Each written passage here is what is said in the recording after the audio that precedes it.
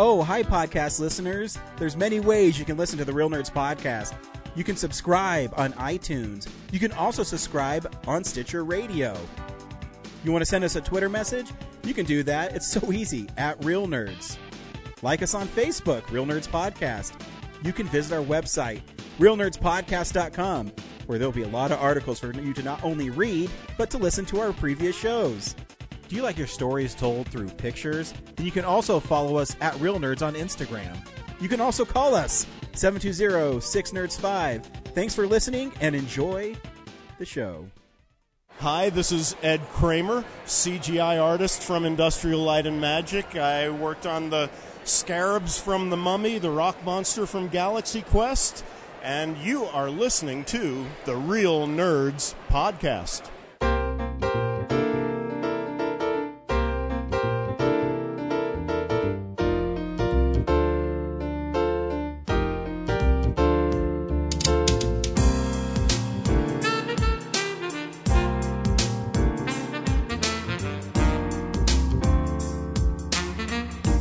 Welcome to Real Nerds Podcast, unofficially the official podcast at Denver Comic Con, Pop Culture Con 2020 and beyond. It's always going to be Comic Con to me. I don't care what they change. To be fair, it's really distracting in here. Well, it's Comic Con internationally, right? Like they just had the Brazil one or something. Yeah, that's because they They the can San do that Diego because one it's threatened not to sue. Copyright. Yep. And every week on Real Nerds Podcast, we go see a new-ish movie and podcast our experience of the world. This week we saw Ford v. Ferrari. Vroom. Because it's a court case. Dawn of Racing. Dawn of dad stuff. I don't get why is that a cool thing to do now? Did Batman and Superman make it cool? Oh, I highly doubt that. It made like $800 million worldwide, so I guess so. Sorry, Lincoln. I mean, It's chaotic. I always think that it's funny when it's $900 million. Like, what a failure. Yeah. What, Batman v Superman? Yeah. Yeah, almost $1 billion. Yeah, if you're not making $1 Garnered billion, at least one sequel. you're not succeeding. I always wondered if they actually released the R-rated version, if it would have done better, or I guess the director's cut. Batman, Superman. Oh, the Ultimate Cut? Yeah, because I think it's a better movie. Yeah, but it's also got a longer runtime, so it's like how long will the average person sit in a theater for it? How many showtimes can you allocate per day? And Yeah. all that stuff.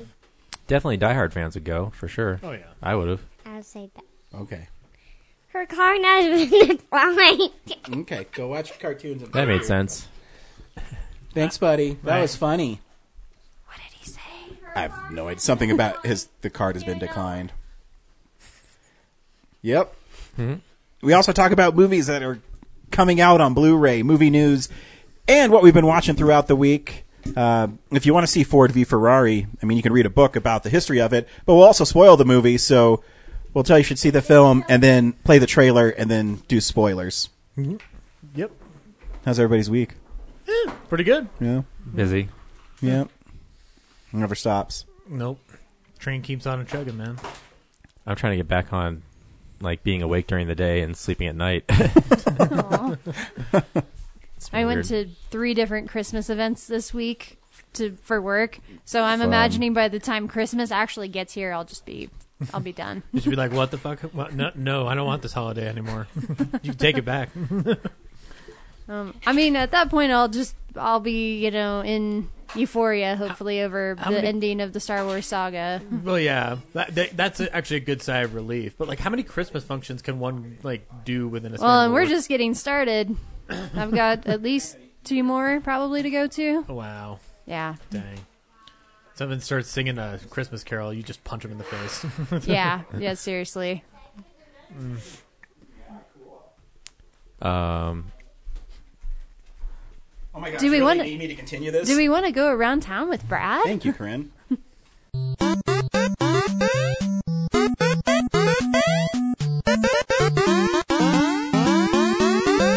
This week at the Esquire, the midnight movie is Friday the 13th, the original. Yeah. Show that one a lot, huh? Because it's literally Friday the 13th. That's right. Yeah. December Oh, yeah, it 13th is. and 14th. Check that out. That'll be fun. I'll have to check it out. I haven't seen any Friday the 13th movie in a theater since the remake. So Yeah. Another one's coming down the line. Who Framed Roger Rabbit is later in January. Actually, I think it's the first weekend of January. Actually, never seen that movie. Oh, that should Maybe be on your I should Catching go Classics. for Yep. Catching the Classics. They're also episode. doing The Shining again, so Ugh. I haven't even seen that movie, and I'm already tired of it. yeah. So other than that, you can go to the Bug Theater and watch Santa Claus Conquers the Martians. It's a lot of fun. I saw it last Friday. Yeah, it's fun. Check out the Bug. you did some video work for it too. I did. Come and watch Brad's wonderful art. Speaking of which, you shot a really cool music video. Did I? Thank you. Yeah. Are you going to plug it, or are you just going It's not really a movie. to... You still shot it. I did. Did Mick G get a start as a music Michael video? Bay. Michael Yeah. Bay, yeah. Isn't Paul Thomas Anderson hanging out with Haim nowadays? Like, Yeah. filmmakers can do music videos.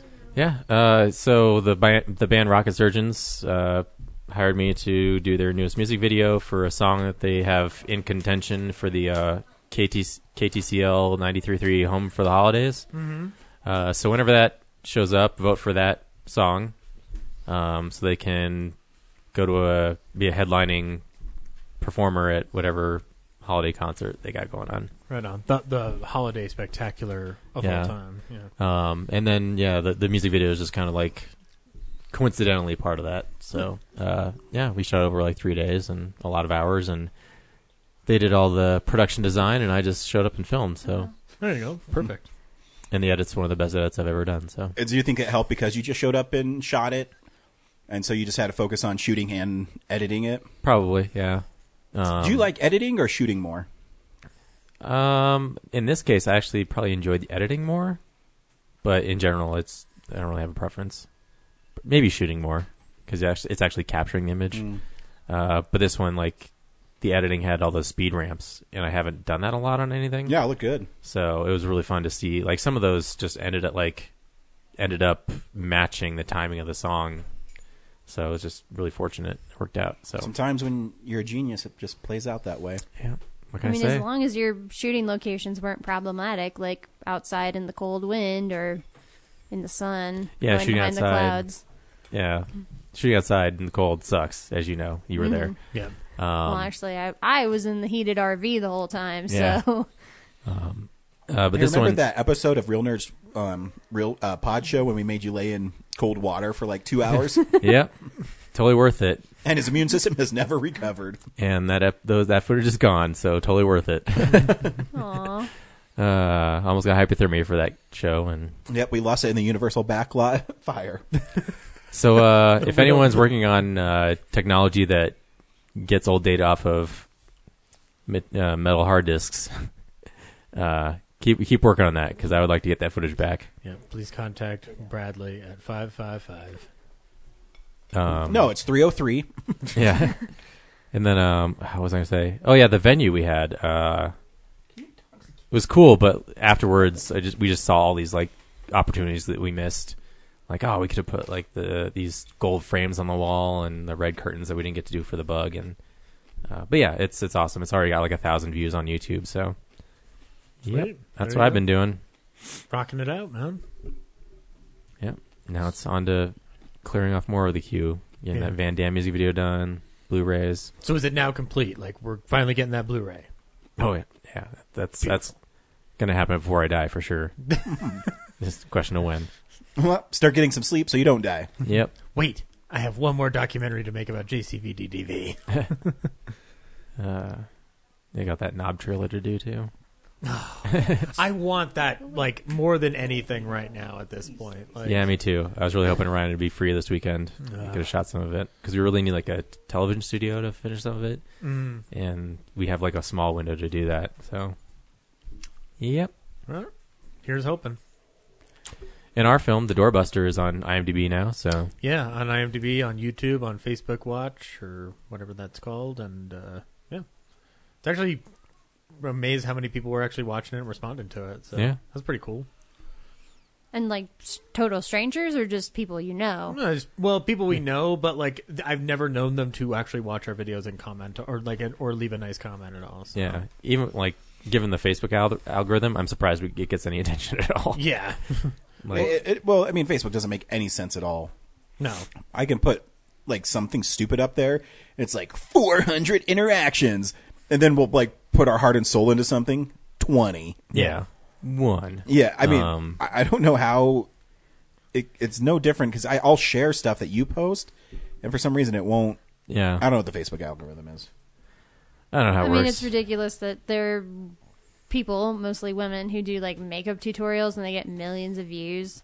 It's like, congratulations, you told everybody how to blend for 5 minutes. But Corinne, how was I supposed to know how to do it unless that woman who was living in Arkansas taught me how to do it? YouTube is honestly so stupid nowadays. Yeah, if you post like an image that has text on it, it like hides it. So if you just post a photo that's just nothing without text, then it actually gets more hits. Really? It's frustrating. But I also see people like passing memes around, like constantly getting tons of hits. So I don't like why.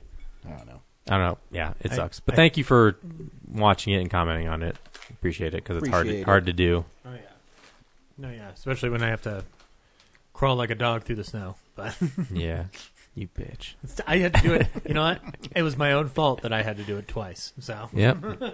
Get it right next time. Once Be again, one take I'll Ryan, say, okay?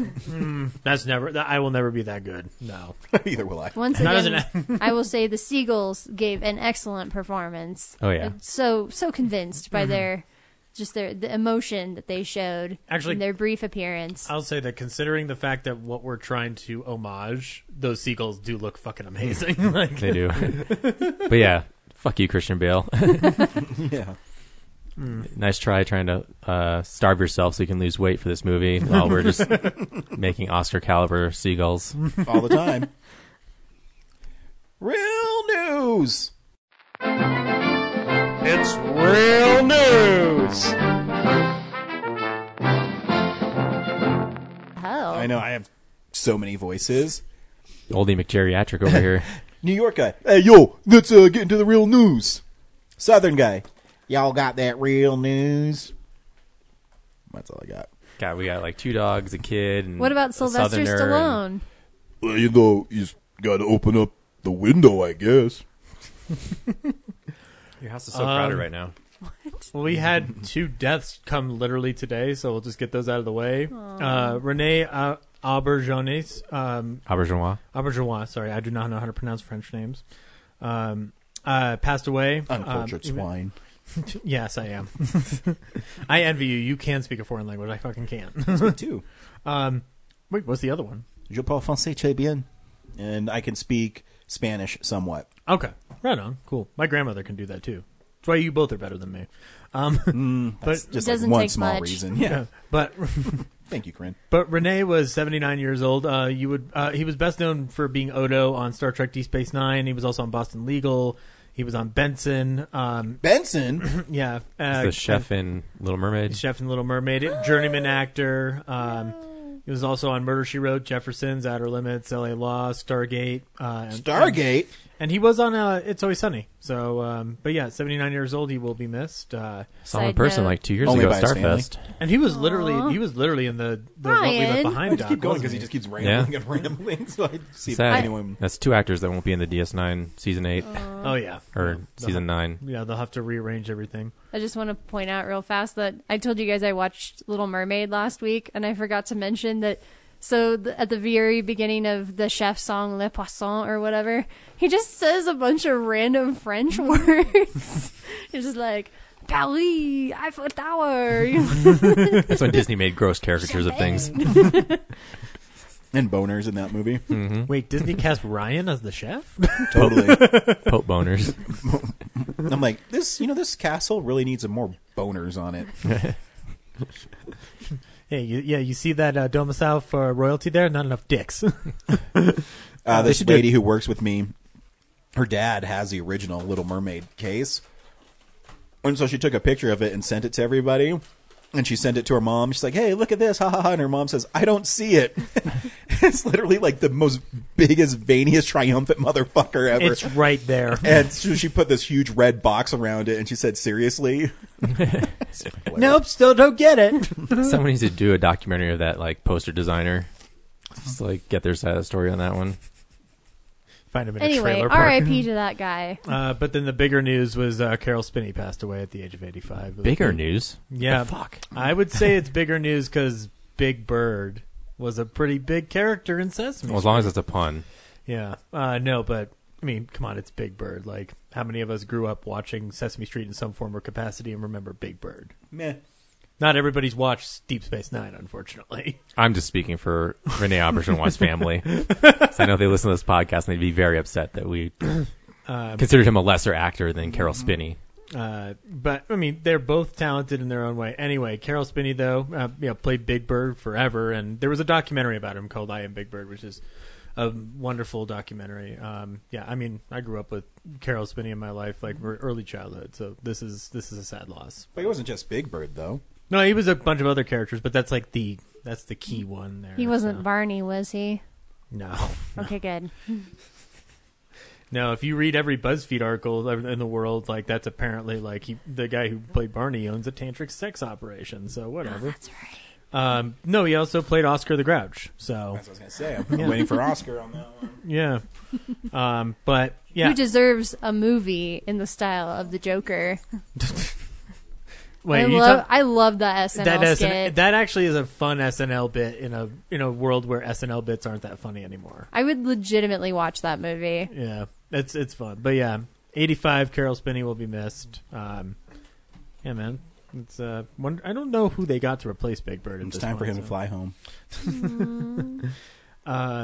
We got like a shit ton of trailers. Where to begin? I mean, earlier in With the week. the most important one, Zach. Okay, fine. Wonder Woman riding lightning. That's pretty awesome. Oh, okay, all right. I haven't had. How does it feel? That dun, dun, dun. She's like riding lightning. That's pretty dope.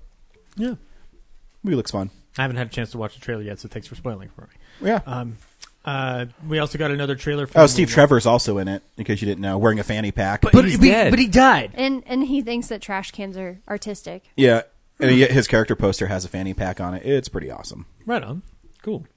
We also got another trailer for Mulan. I think the movie looks cool. Yeah, looks like it'll be fun. I think it's one of the most underrated Disney movies. I'm definitely going to see it. It's a good animated film. Yeah, absolutely. We got a new trailer for the new James Bond movie, No Time to Die. That looks like a lot of fun, actually. I'm actually very excited for this Bond movie. And I'm not the biggest Bond fan in the world, so...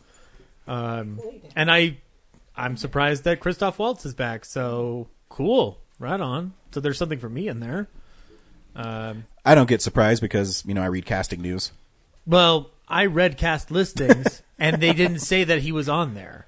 And there was no article that said he's going to return. There was every article that said he wouldn't return. So I guess you get better news. And you than just I don't do. know if he's going to appear in like a flashback or something. Well, I mean, or just in old I still knew he footage, was gonna be in reused it. footage or I something. mean, the director said he was. Okay. The last article I read said that he wasn't returning. I honestly don't care. And then the last one that Why do you not like James Bond? I like James Bond. Well, you I had was like just the getting super tired. like hardcore eye roll. You're like, fuck James Bond is what that looked like. Fuck him and his British. You love British things. I thought you would love James Bond. I love Casino Royale. And then Quantum of Solace, it is what it is. And what were the other ones? Skyfall's amazing. I mean, the fact that like the last movie pointed out how obsolete the character and the concept of Bond is, it just. I'm like, why should I be invested in a character whose own universe acknowledges that he's obsolete? Because You can go watch because he has a go license watch to kill. Mission Impossible. It's a way better movie. Yeah, Because I'm not going to argue with you. I would watch MI6 again over what was the last one? Spectre. Yeah, I mean, I think that Daniel Craig James Bonds are the best ones. I think the other ones are ho hum. It's just a bunch of set pieces strung together with a threadbare plot. yeah. Well, it's an Ian Fleming novel, but the Casino Royale didn't feel that way. well, you had a type group of people who were really trying to get that thing back on track. But I really judge my James Bonds on the Bond girls and how pretty they are. oh, of course, that's the correct way. Right? Right? Remember when that was a thing during the Pierce Brosnan ones? God. Oh yeah, they're like Halle Berry, All the way through. Denise Richards. They kind of went away from that in the new ones. You notice how those names don't pop up in other casting listings as the years have gone on? It's probably Halle Berry a reason for has. that. Well, Halle Berry. Halle Berry's but- awesome. I guess Famke Jameson too. But, Yep. She does a lot. She acts in X-Men movies to support her directorial things on independent movies. Because she gets paid so much money to do those, she can use it to make movies. Very nice. But I mean, Corinne, have you watched Fleabag on Amazon at all? I have not. Is Phoebe Waller-Bridge, like, she helped co-write I know this, what it and, is, yeah. she helped co-write No Time to Die, so I'm very curious to see what she does with it. So if anything, it's less of interest in Bond to be like, oh, they put her on this project? I want to see what this is now. And then the last trailer, we got a trailer for Black Widow. Looks fun. Yeah, looks like a lot of fun. I'm down.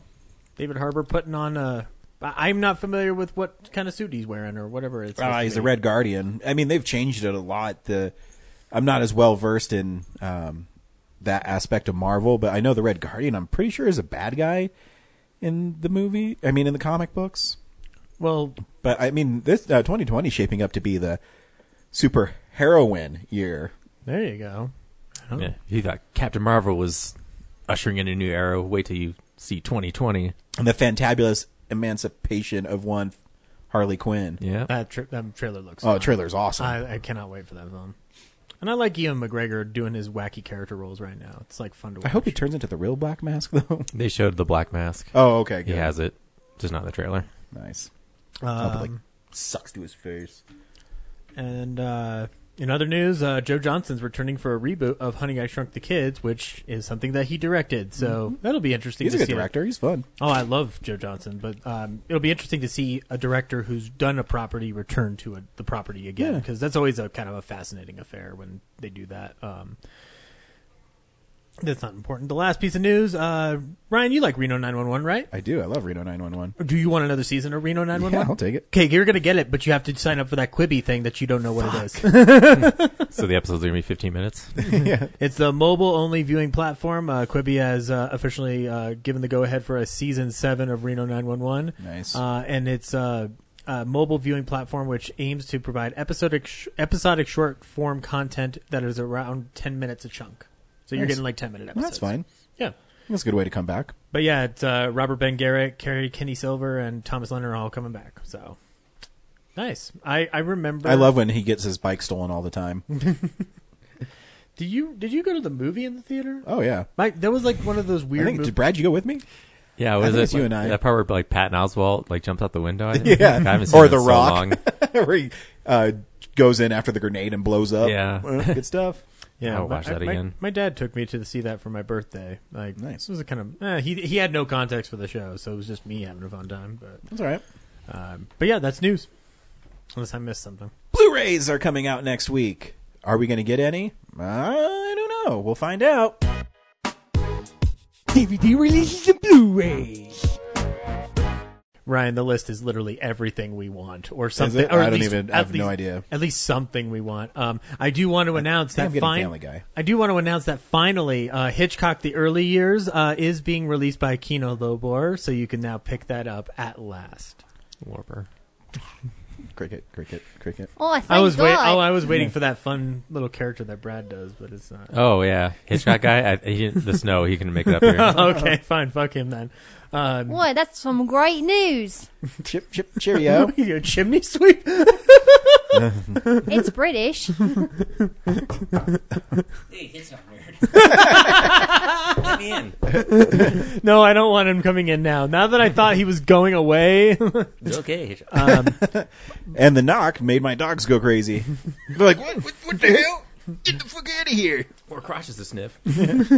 The bigger new releases of the week are going to be Once Upon a Time in Hollywood and It Chapter 2. That's right. Two big ones coming out back to back. You can pick up all those on 4K and Blu-ray. It Chapter 2's got a really cool steelbook. Once Upon a Time in Hollywood has a steelbook and a deluxe edition steelbook. So Yeah, it's got like a weird fold out. Like it's a shape of like a CD case. because it's got a vinyl record. in it. Yeah. That's the one. That's pretty cool. I wish I liked that movie more. Oh well, that's your problem. There's Scream Factory's putting out the Fly collection, which includes all the Fly films, including the Jeff Goldblum and the Fly 2 that Mick Garris helped write before it was abandoned on his script. You can pick that up.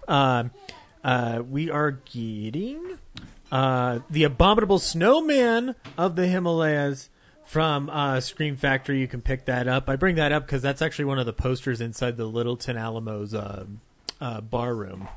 So it's just one that I've just never seen before, and now you can see it. Twin Peaks From Z to A, which is basically Twin Peaks, the big-ass Blu-ray box set. You can pick that up. I heard that's kind of a limited thing, so hurry up and get it for yourself.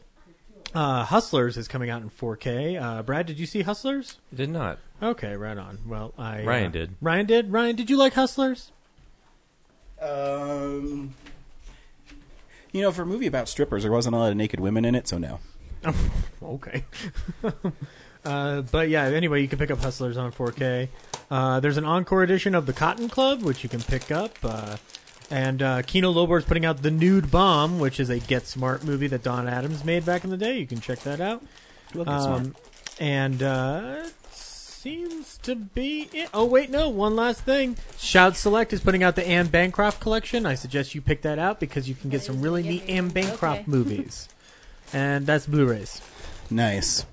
By nature of the segment, it's implied that you can check all these out and pick them all out.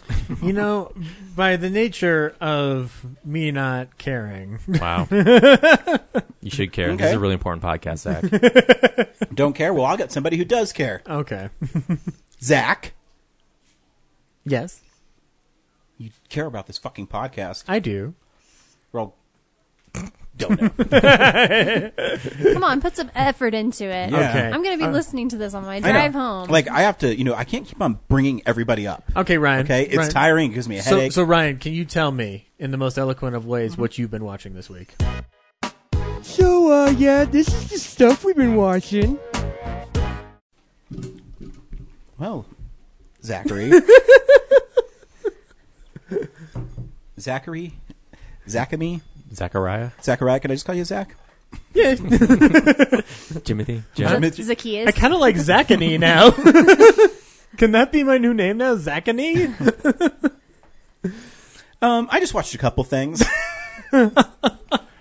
That's my dig at Zach. That's when fair. Zach says, I watch a couple things, it's like 50. It's fair. I stole his hosting. All right, gig I'm for a going to second. go run a couple laps around the house then. You're gonna run and out in the cold here, It'll take me an hour. It'll be all right. really quickly. That is something I did not You'll- expect to you'll see still be snow talking. today when we came Right. up here. I'm like, holy crap! You texted us and said it's getting shitty out there. Be careful. It Yeah, was. like a minute later. Woof.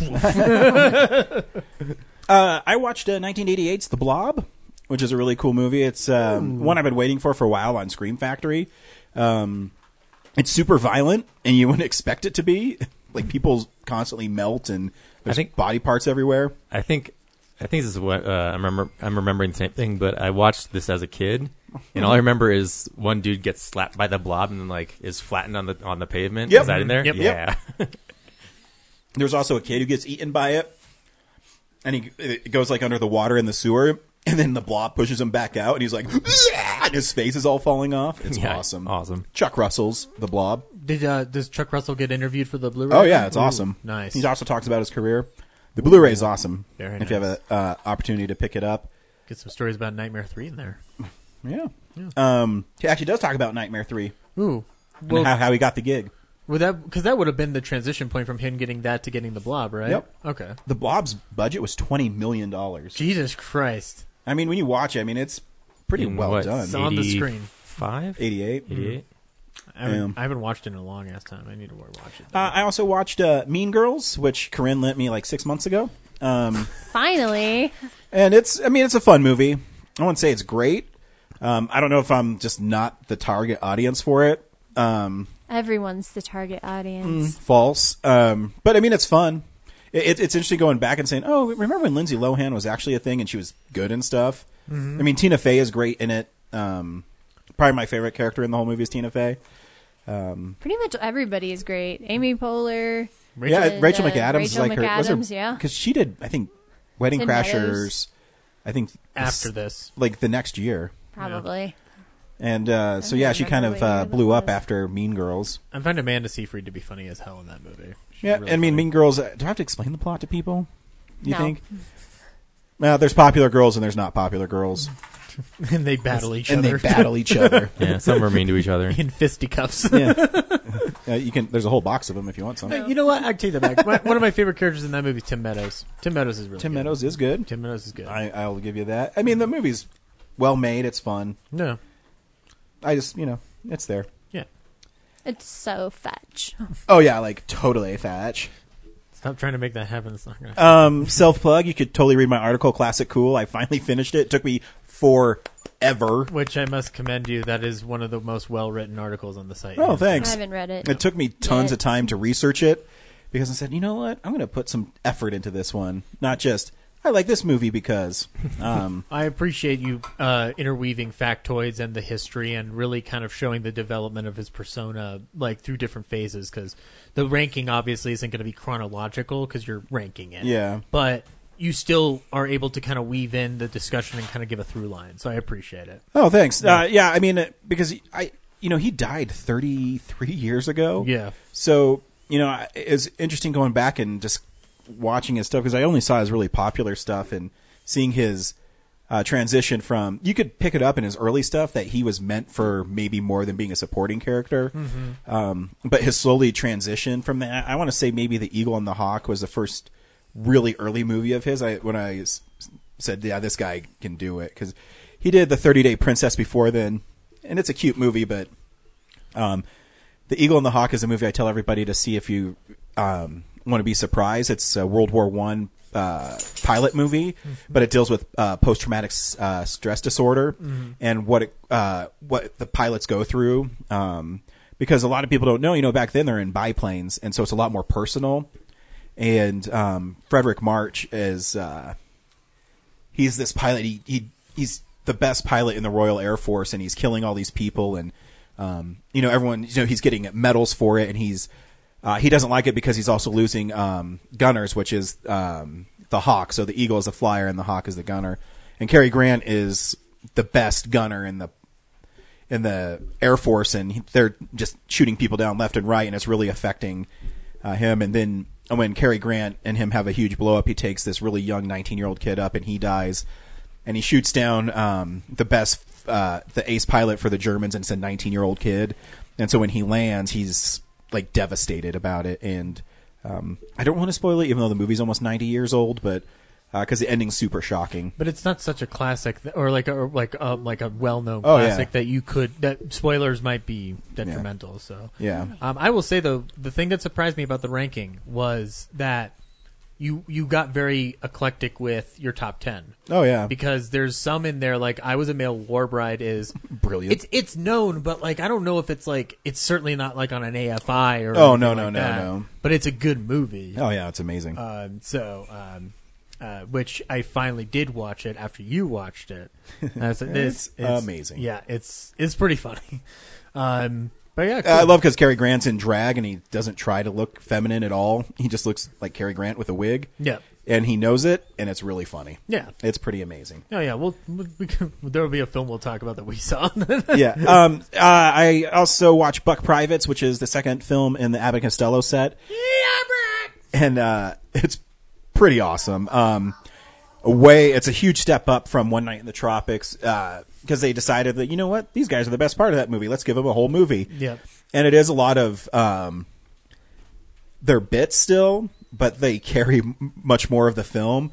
I love the radio when so the sergeant keeps on coming in, and Costello keeps on turning up the radio, and Abbott's like, "No, turn it up. Screw that guy," and he keeps. It's really funny. Then he keeps coming back and he goes, "Like, what's the matter? Why are you disrespecting him?" He gets in a boxing match. It's a really fun movie. I love that movie. It's interesting how it still weaves in. Like, you still got your like boy and girl, like lovers got to conquer all plot. And then also in a third triangle of this, the Andrews sisters are like weaving in and out of that story, and it's a lot of fun. And it comes at a time right before it's before we were attacked at Pearl Harbor. So like the whole conceit of the film is just kind of like poking fun at the Army while also encouraging enlistment at the time. So it's pretty fascinating. And it's funny as all hell. It's fascinating, when you watch a movie about World War II during World War II. I got the RoboCop Blu-ray from Arrow Video. And if you're a fan of RoboCop or awesome 80s movies or just really well-made Blu-rays, this is definitely one of them to get. I think I clocked because soon this week I'll start posting my 19 favorite Blu-rays of the year. I Why think 19? because last year I did 18 for 2018, so I'm just going to continue it Okay. because it's hard for me to pick them. So I was like, 19's a nice. What happens when you get up to like 2032 or 2057? Yep. There'll be 57 of them. Twombly, the anniversary. You also have Alzheimer's, so you won't Yeah. remember which ones you watched all year. Back in my day. But it's. I mean, they did a 4K transfer of it, and it's amazing. The film has never looked better. They got rid of all the black lines. Well, most of them. With the animated, I can't remember his name. The big ED209? Yeah, thank you. And the Steelbook's awesome. I don't know if it's still $22 at Best Buy, but it's marked down $12 right now. And I clocked the special features. I'm about 3/4 of the way through, and I'm like 4 hours into them. Well, it gets its own disc. Yeah. Well, that's the first disc, so I'm not even on the second disc that has a theatrical cut and other bonus features. But the first disc has all the new stuff. And I need to listen to Paul Salmon did a commentary, and we interviewed Paul Salmon at Telluride Horror 7 years ago, and he's a really cool guy, film historian. But you should totally pick that up. And the last thing I watched with Zach. We went to the Alamo and saw Cary Grant in The Bishop's Wife. Excuse me, you mean Cary Grant in X-Men Origins? Dudley. Yeah, Dudley. No, this is actually a beautiful movie. Actually, before we chat about it really quickly, Ryan, I wanted to let you know I posted a picture of us going to see, or my tea prior to going to the movie, and my uncle texted me something that I had no idea about, which is apparently my grandfather really loved that movie. Oh, nice. It's something we'd never talked about because we always chatted about Casablanca and stuff. So, but I'm glad I revisited it then around this time of the year because I had seen it before, but I did not pay attention to it. But you had watched it more recently than I did, yeah. so. It's interesting too because one of Brad and I's mutual friends, Matt Spear, is this hardcore Republican gun-toting, like I hate everybody, and he posted, "The Bishop's Wife is my favorite Cary Grant movie." I go, really? Because it's a really good movie, but you don't expect someone like that to love that film because it's really heartwarming and like I don't know how to put my finger on it, but like you don't Matt, like I can't. I don't know. He doesn't seem like the kind of person that would like that kind of movie. Well, I think the movie's got a universal message of kindness and good feeling, and I think that message can universally translate throughout, regardless. Oh yeah, and, originally Cary Grant was cast as the bishop in it. Yeah, and when he read the script, he says, "No, I want to play the angel," which makes much more sense because Cary Grant he's. That charisma needs to come through in that character in order to sell that story. Because, one of the most fascinating... Because the last time I had watched it was years ago when I was comparing it between that and It's a Wonderful Life because they came out in the same year. And they're not the same story, but they tackle similar... It was a year apart. No, it's 1947. I'll look it up. I thought it was... I'm pretty sure that 1947... No, I think Bishop's Wife is 48. 48? I could be wrong. I think it's 48 though.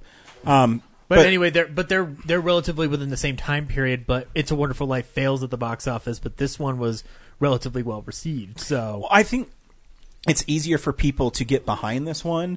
Where A Wonderful Life, is an amazing movie, but it tackles more dark subjects, and this one is hey, you don't even realize what you have. And I was telling Zach when we were watching it. A little tear comes in the corner of my eye when the bishop is telling. So the whole movie is he's trying to get money to raise to make a cathedral because he thinks that's what he needs, a really grand cathedral. But the problem is that he's got a lot of things interfering with it that compromise his principles. But the most important thing that Cary Grant makes him realize as Dudley is it's not the cathedral is important to you; it's what you have already in your life. You have a small church. Yes, it's small, but people love that church. You have a wife that loves you. You have a daughter. And so when Cary Grant starts going on dates with his wife, and she tells him how wonderful, Dudley is and things like that. And anyway, so there's this come to Jesus moment at the end of the movie. Yeah. Hey-o, where he's explaining to Cary Grant's Dudley that he says, all I want is what you had with my wife, or basically telling him that I'm happy with my wife. And Cary Grant does this one little thing that's why he's such a great actor. He goes, like he just finally got it. That's the whole point of the movie is be thankful for what you have. And it's not. And he's like, well, I'm out of here. Yeah, he's like, I've done my part. Yeah, he's just like, the work here is done. I mean, I know obviously it's stunt skating and stuff like that, and actually the whatever transfer they were showing at the Alamo, but that's still that skating scene after he like pirouettes around and then just extends his hand out. It's like one of the most beautiful, iconic shots of Cary Grant ever. You know, Brad, Zach and I were talking. That movie's really well directed. Oh yeah, and really well shot. And you can tell. I mean, there's parts where Grant is skating, and he's pretty good. The blocking's incredible. But, like he's, I mean, like just the way things are positioned. That opening scene with the with him leading the blind man across the street is some of the most well timed like set situations there, because like you could like cut away to an angle of a car stopping in front of the camera, but this one you time the car, it stops there, they move a little closer, another car comes there. Like I mean, it sounds simple, but it's hard to coordinate stuff like that. And so just the way it comes through and it's all a tracking shot is pretty wonderful. So hats off to the Bishop's Wife. Except Alamo, you used the DVD cover for the poster. Yeah, Lame. that bothered me. And it's super pixelated.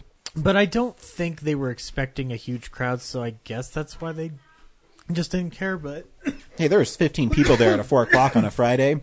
I think that's a win. I mean, that's more than I ever expected. Not because like the movie's not popular, but it's just kind of like a weird time, right? It's a weird time, and it's technically still in the middle of the work period. So, but yeah, but it is a Christmas movie, and it's most Christmas people who time. enjoy that movie are retired, so they're around at 4 o'clock on a Friday. That's true. Oh my God, Ryan, we're retired. Stay off my lawn. Zach, what else you watch this week?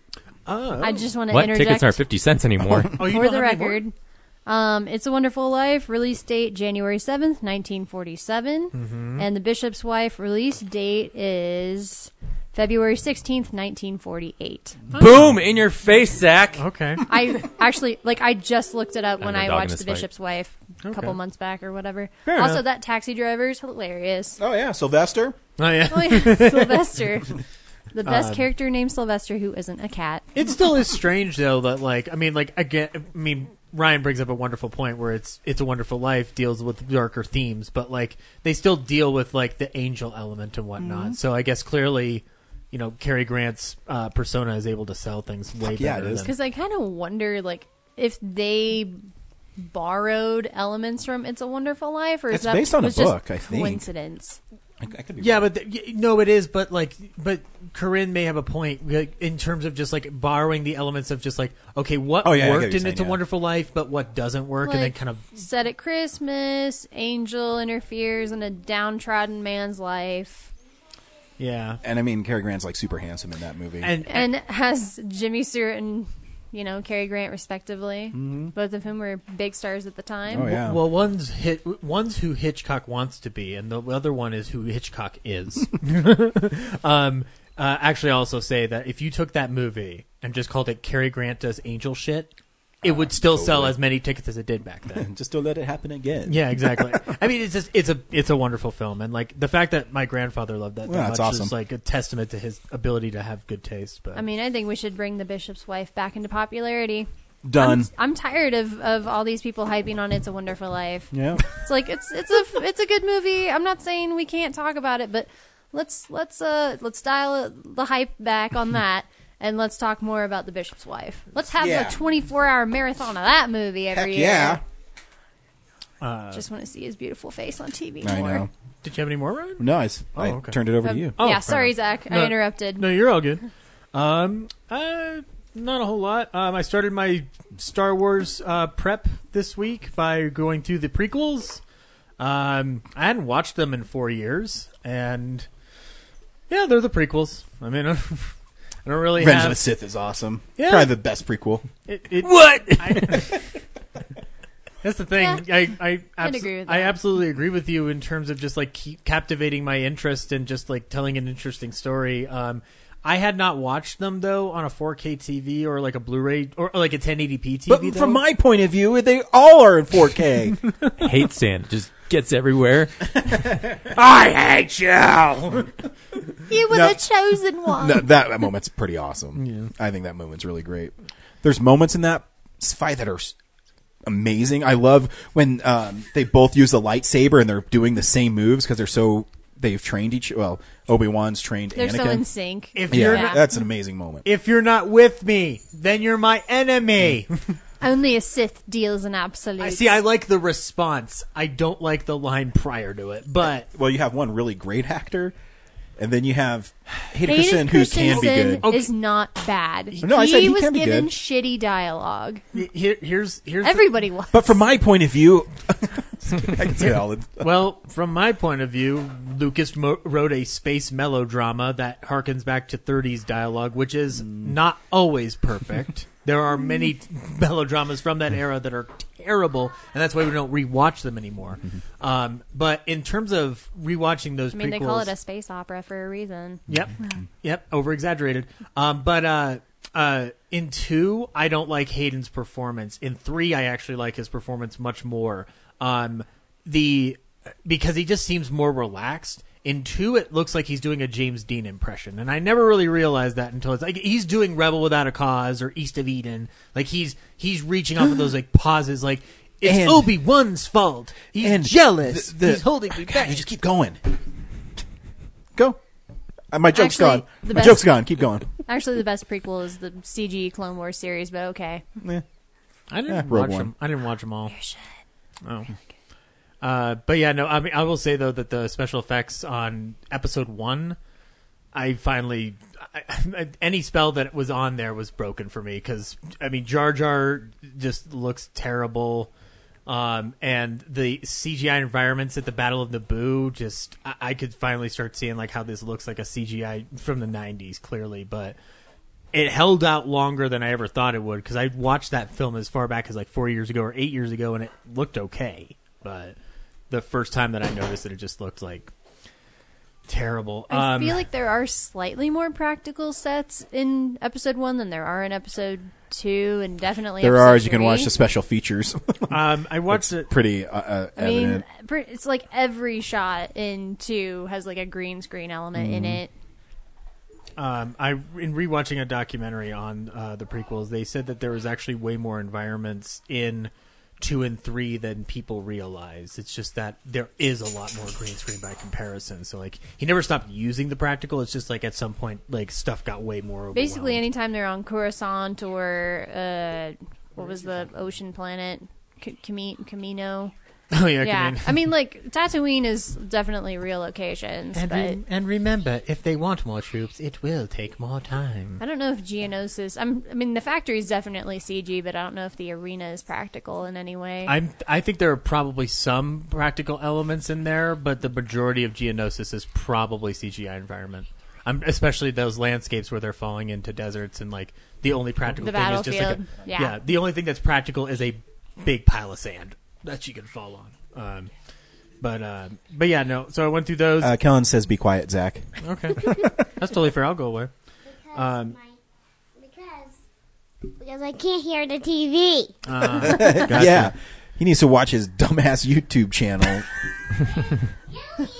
Is this the one where the kid opens presents or something? No, so this is a new one. It's Jillian and Addie. It's called Baby Teeth 4, and it's these girls, and they go, "Addie, what's that over there?" Beat cut. "I don't know, Jillian. Is it a pumpkin?" Beat cut. "I don't know. Let's go check it out." Beat cut. "Is it really a pumpkin?" Beat cut. Yep. Did you just describe Probably something the that is unicorn worse had better than the writing. prequels? Because I think you just did. The prequels aren't that bad. No. That's worse than the prequels by comparison. Like, yes, okay. Let's see. I went back onto the Hitchcock study bandwagon and I rewatched Strangers on a Train, and that movie still fucking rocks. Robert Walker and Farley Granger are just incredible to watch in that movie.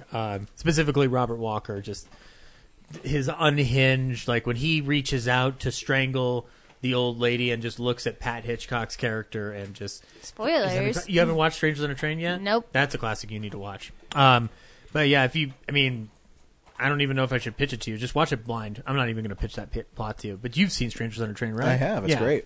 It's wonderful.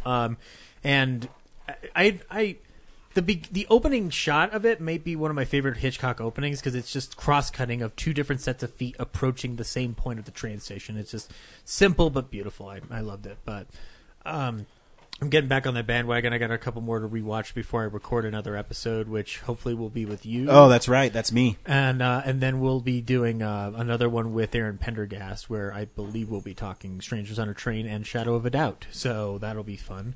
Nice. And then the last thing that I watched was I saw Parasite at the Alamo prior to The Bishop's Wife. Talk about a weird double feature day. All right. Brad, did you already talk about Parasite at any point on the did. show? But you shouldn't, because I haven't seen it. I heard you can't Yeah. be spoiled. I'm not, That's what I said on I'm my- not spoiling it because you already told me you didn't see it. It does make it hard to talk about it though because I do want to talk about that. That's why I don't remember me talking about it. Yeah, but You got nominated for Best Comedy at like some award thing. It is comedic. it is funny. Yeah. It's also not funny, but like it's you're laughing at dark shit. It's a movie about class struggle or class warfare essentially, and I'm amazed at Bong Joon-ho's ability to recreate settings and scenery and art direction that reminded me of a 30s expressionist film from Germany, like freaking like M by Fritz Lang or Caligari, where like there's stuff that's shot in the slums of South Korea that just look like they were built on a Hollywood set back like 80 years ago.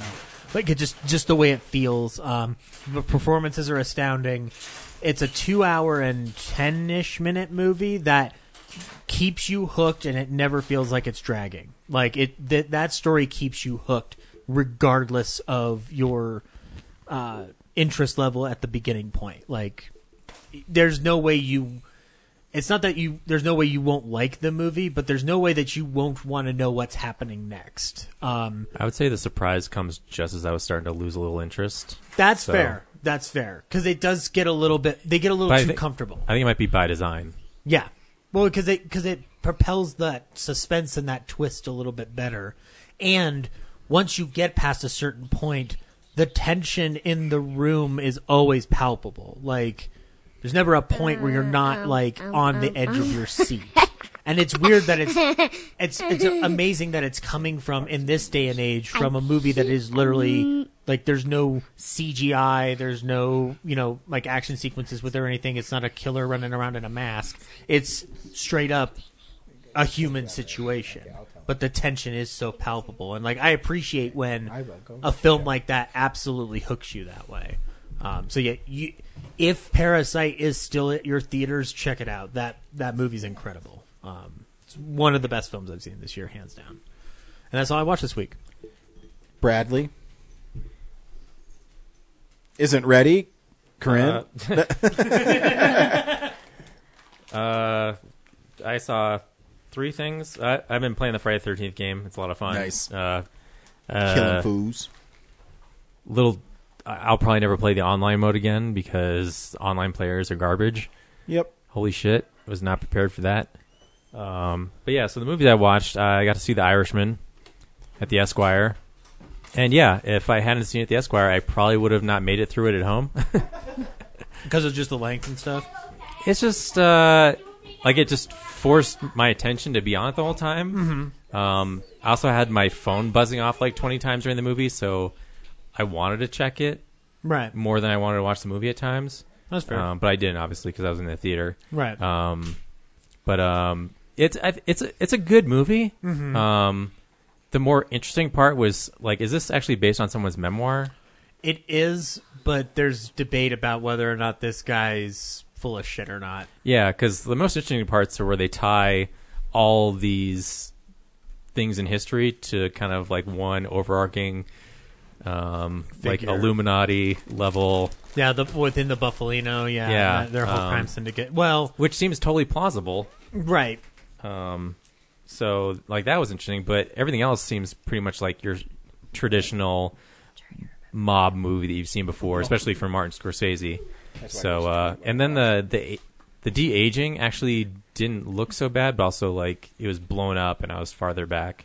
Right. So that actually might be a good good way to watch. I just watched it up pretty close, and there was only one shot where it bothered me. Yeah, it's the one that the only one I really noticed it on was the one that they used for the advertising of it, where Robert De Niro's on the phone. Mm-hmm. So that's the only one that stood out as like, wow, that's clearly CGI. Right. Everything else was, and it was fun seeing Joe Pesci again in a role that's like really just kind of normal. Yeah, it's modulated, right? Yeah. It's not him running around with a friggin' knife stabbing people in car trunks. Like, yeah, he's not heightened. It's just he's probably the most down to earth measured character in the movie. Al Pacino as Jimmy Hoffa. Jimmy Hoffa, like I felt really bad when he got shot at the end. Whoa, spoilers. Is that as Well, I guess it's not a spoiler that Hoffa's gone. Yeah, it's more of just like I sat through the movie thinking like, oh, this is a story about the disappearance of Jimmy Hoffa. it is because they haven't solved it. Well, and they're making like an idea of like, oh, this is what might have happened. Yeah, because his memoir it's contested. There are people who contest it, and the fact is that Jimmy Hoffa theories run rampant. So having an answer seems convenient, but you never know.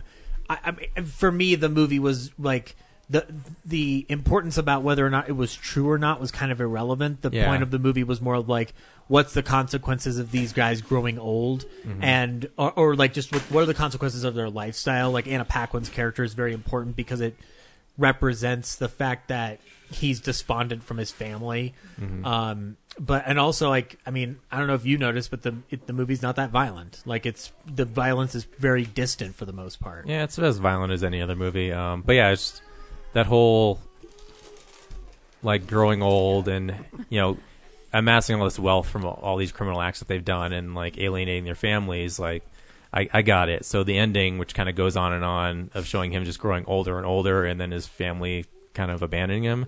I was kind of like, okay, I get it. Let's just wrap it up. It's been like 3 hours. So, but again, I was like really like, I got to find out if people are like wanting me to do edit changes. So, but otherwise, yeah, it was fine. It wasn't like the best thing I've seen all year, but it was. I would definitely only watch in the theater. Yeah, I'm amazed they kept it around as long as they did. That it's still there. Yeah, I know. Yeah. I'm very tempted to go this week with my dad because he wants to see it in a theater. He doesn't want to watch it on Netflix. Yeah. So. Actually, funny thing, I got there and the clerk behind the counter was like, "Oh yeah, you come to Midnights a lot," and then they rang up my popcorn and soda total, and it was like minus the ticket. It's like, "Oh, I think you'd made a mistake.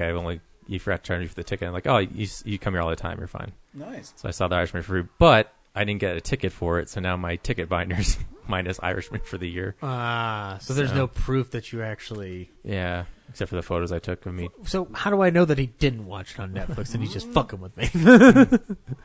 Also, I lifted up the armrest at the Esquire, so I had like a couch. I just like laid sideways for 3 hours. It's pretty comfortable.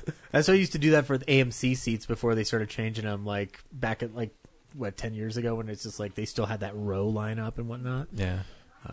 I was gonna say that if you end up watching again for whatever reason, like I'm curious to see if that CGI, how long it will hold up. Like if you were to look, like let's say like watch it in another 10 years after television's updated. I probably won't watch it again in 10 years. No, not the whole movie, but just like clips of it to see the de-aging and to see if it still works. It's always amazing things I was convinced that looked good 10 years ago don't hold up.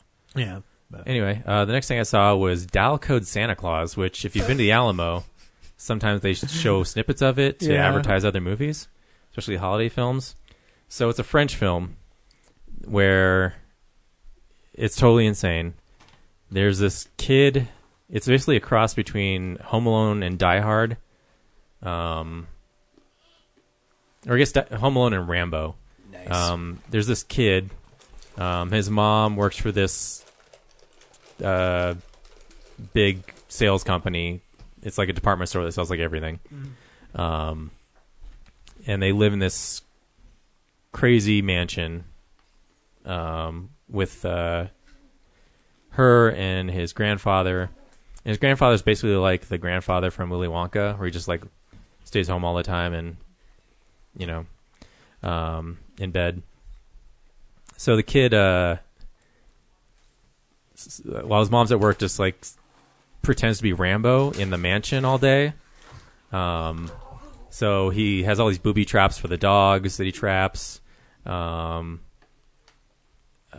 like secret passages within the mansion that he's like slides through. And so his mom goes to work, and then there's this like creepy dude wandering the streets, like trying to play with kids. Like he sees these kids having a snowball fight, and he's like, "Oh, that looks like he never has any like real dialogue, but you just see on his face like, I'm gonna go play with these kids." He picks up a snowball, walks in the middle of the snowball fight, and all the kids scatter, and he gets really upset. And then he starts sad. Then he starts wandering I assume Paris. It all feels like it's all on a soundstage, even like the outdoor stuff. So then he wanders into the department store where the kid's mom works and tries to get a job as a Santa Claus, because he's like, oh, if I'm Santa Claus, then kids will have to play with me. And then he does the whole like meet Santa Claus thing, and this girl sits down with him, and then she's like, got this look of like, I don't like you, and like, you're not Santa. And then he punches that girl. Obviously gets fired, and then has a grudge against the store and obviously the mom who runs it. So he hijacks a delivery truck because the mom has like a ton of, this kid's super rich, like all the presents you could ever have. He hijacks the truck and gets through the gate and infiltrates the house, kills the two caretakers of the property, and then tries to track down the kid. And so the rest of the movie is what feels like 3 hours of stalking this kid throughout this, mansion that's... It's a French film, it probably was. Yeah. Well, wait, Martin Scorsese directed it, right? Yeah. And it's so weird. It's that's very much what like it's Home Alone, and you expect the kid to be super heroic, but a lot of times he just gets his ass kicked or starts crying. But then there's like weird montages. They're almost like out of Rambo, where he's like actually like sharpening knives and like putting his suit on, and then but then it's disappointing because he'll build like this really cool like grenade bomb instead of a train that you wind up and like shoot at the this guy, and then like it just like false detonates, and you're like, oh, like nothing came of this whole sequence. And then it like there's a weird like 80s rock song for one of the montages about Jesus. It's so weird. And then it's got like a bloody violent ending. It's and then the kid like early on in the movie, the mom says like, don't stay up all night, because then Santa won't want to come, and you'll make him upset. And obviously this bum who dressed as Santa, by the end of the movie, he's like, I'm sorry, I stayed up late and made Santa angry at me. So it feels like a cautionary tale for kids to not like stay up. Oh yeah, and then the first thing he does when he finds the kid who's like waiting by the phone for his mom to call before he goes to bed. So the kid's like under this table, and he's watching, like, he sees the Santa legs come out of the chimney and start walking around. He's like, oh, cool, he's here. And then the dog shows up and starts growling. Like, why is the dog growling at this guy? And the dog starts fighting with the guy, and then the guy stabs the dog in the jugular, and they actually kill the dog in the movie. Wow. It's like, this isn't going to be fun. Guts. Like, is it like graphic when they kill him? Or Yeah, I guess there's blood and everything everywhere. Wow, that's not even a step that Halloween would take. Like, Halloween just shows a dog like kind of limping to the ground. Yeah, well, make movies that was between like, don't kill the dog in the movie because you'll alienate the audience. But it's French, so like, yeah, they don't care. What year is it? They're from? edgy. It's 89, I think. Wow. Yeah. Okay. But it's Do they are they playing it again? Like, right now, no, I don't think so. they just keep showing the ad like I think they in played front it. of films. But Yeah, I think they played it twice. I saw the second one, okay. but I'm sure they'll bring it back What was next the year. Or name something. of that movie we saw, Video Vortex, where it was like the little black kid, and he was they always show in the Phoenix something. Jackson. I think it's like Phoenix Jackson or something. Yeah, that movie was fun. Yeah. Joaquin Phoenix. Yes. Joker. You guys are talking about What Joker. was that? Oh no. That was funny though. Mm-hmm. Yeah. So that was River Phoenix. It's not nearly as fun as the little he's dead. snippet you get at the Alamo. It's more of a slog. But it is kind of amusing in some places, just like how bad it is. Like the acting's, it's a different culture, so the emphasis on certain words is just funnier. Yeah. So and then the last thing I saw was amazingly So Bad It's Great is Tammy and the T-Rex. You went last night, didn't you? Yeah. Fuck. Bueno and I were going. Like, we were literally on our way, and we just got tired. What a bunch of bitches. I know, we are bitches. I totally agree. How was this film? It was great. Like, if Vinegar Syndrome's website wasn't down, I would have bought it already. Oh, my God. It's in 4K, which is crazy. But anyway, so this is a movie from, like, 1983. It's got Paul Walker in it, Denise Richards, Terry Kaiser, who played Bernie from Weekend at Bernie's. And Friday the 13th. Well, he's Dr. Bernie. Cruz. Dr. Cruz, yeah. Oh, shitty Dr. Cruz. So I'm pretty sure this movie knows that it's incredibly stupid and ridiculous.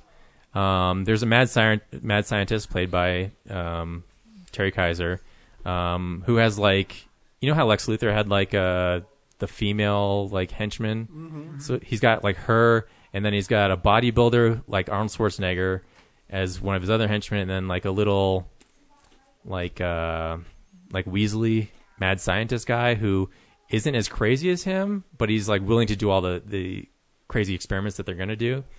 And so he creates a robotic Tyrannosaurus. Which, as you would. Yeah, which is really detailed and probably is the most expensive thing in the movie, I assume. Because it looks like a leftover animatronic thing from Jurassic Park that they, like, hijacked from the Universal lot. They stole it from the garbage. Yeah. Stan Winston's like, hey, man, where's our other hero dinosaur prop?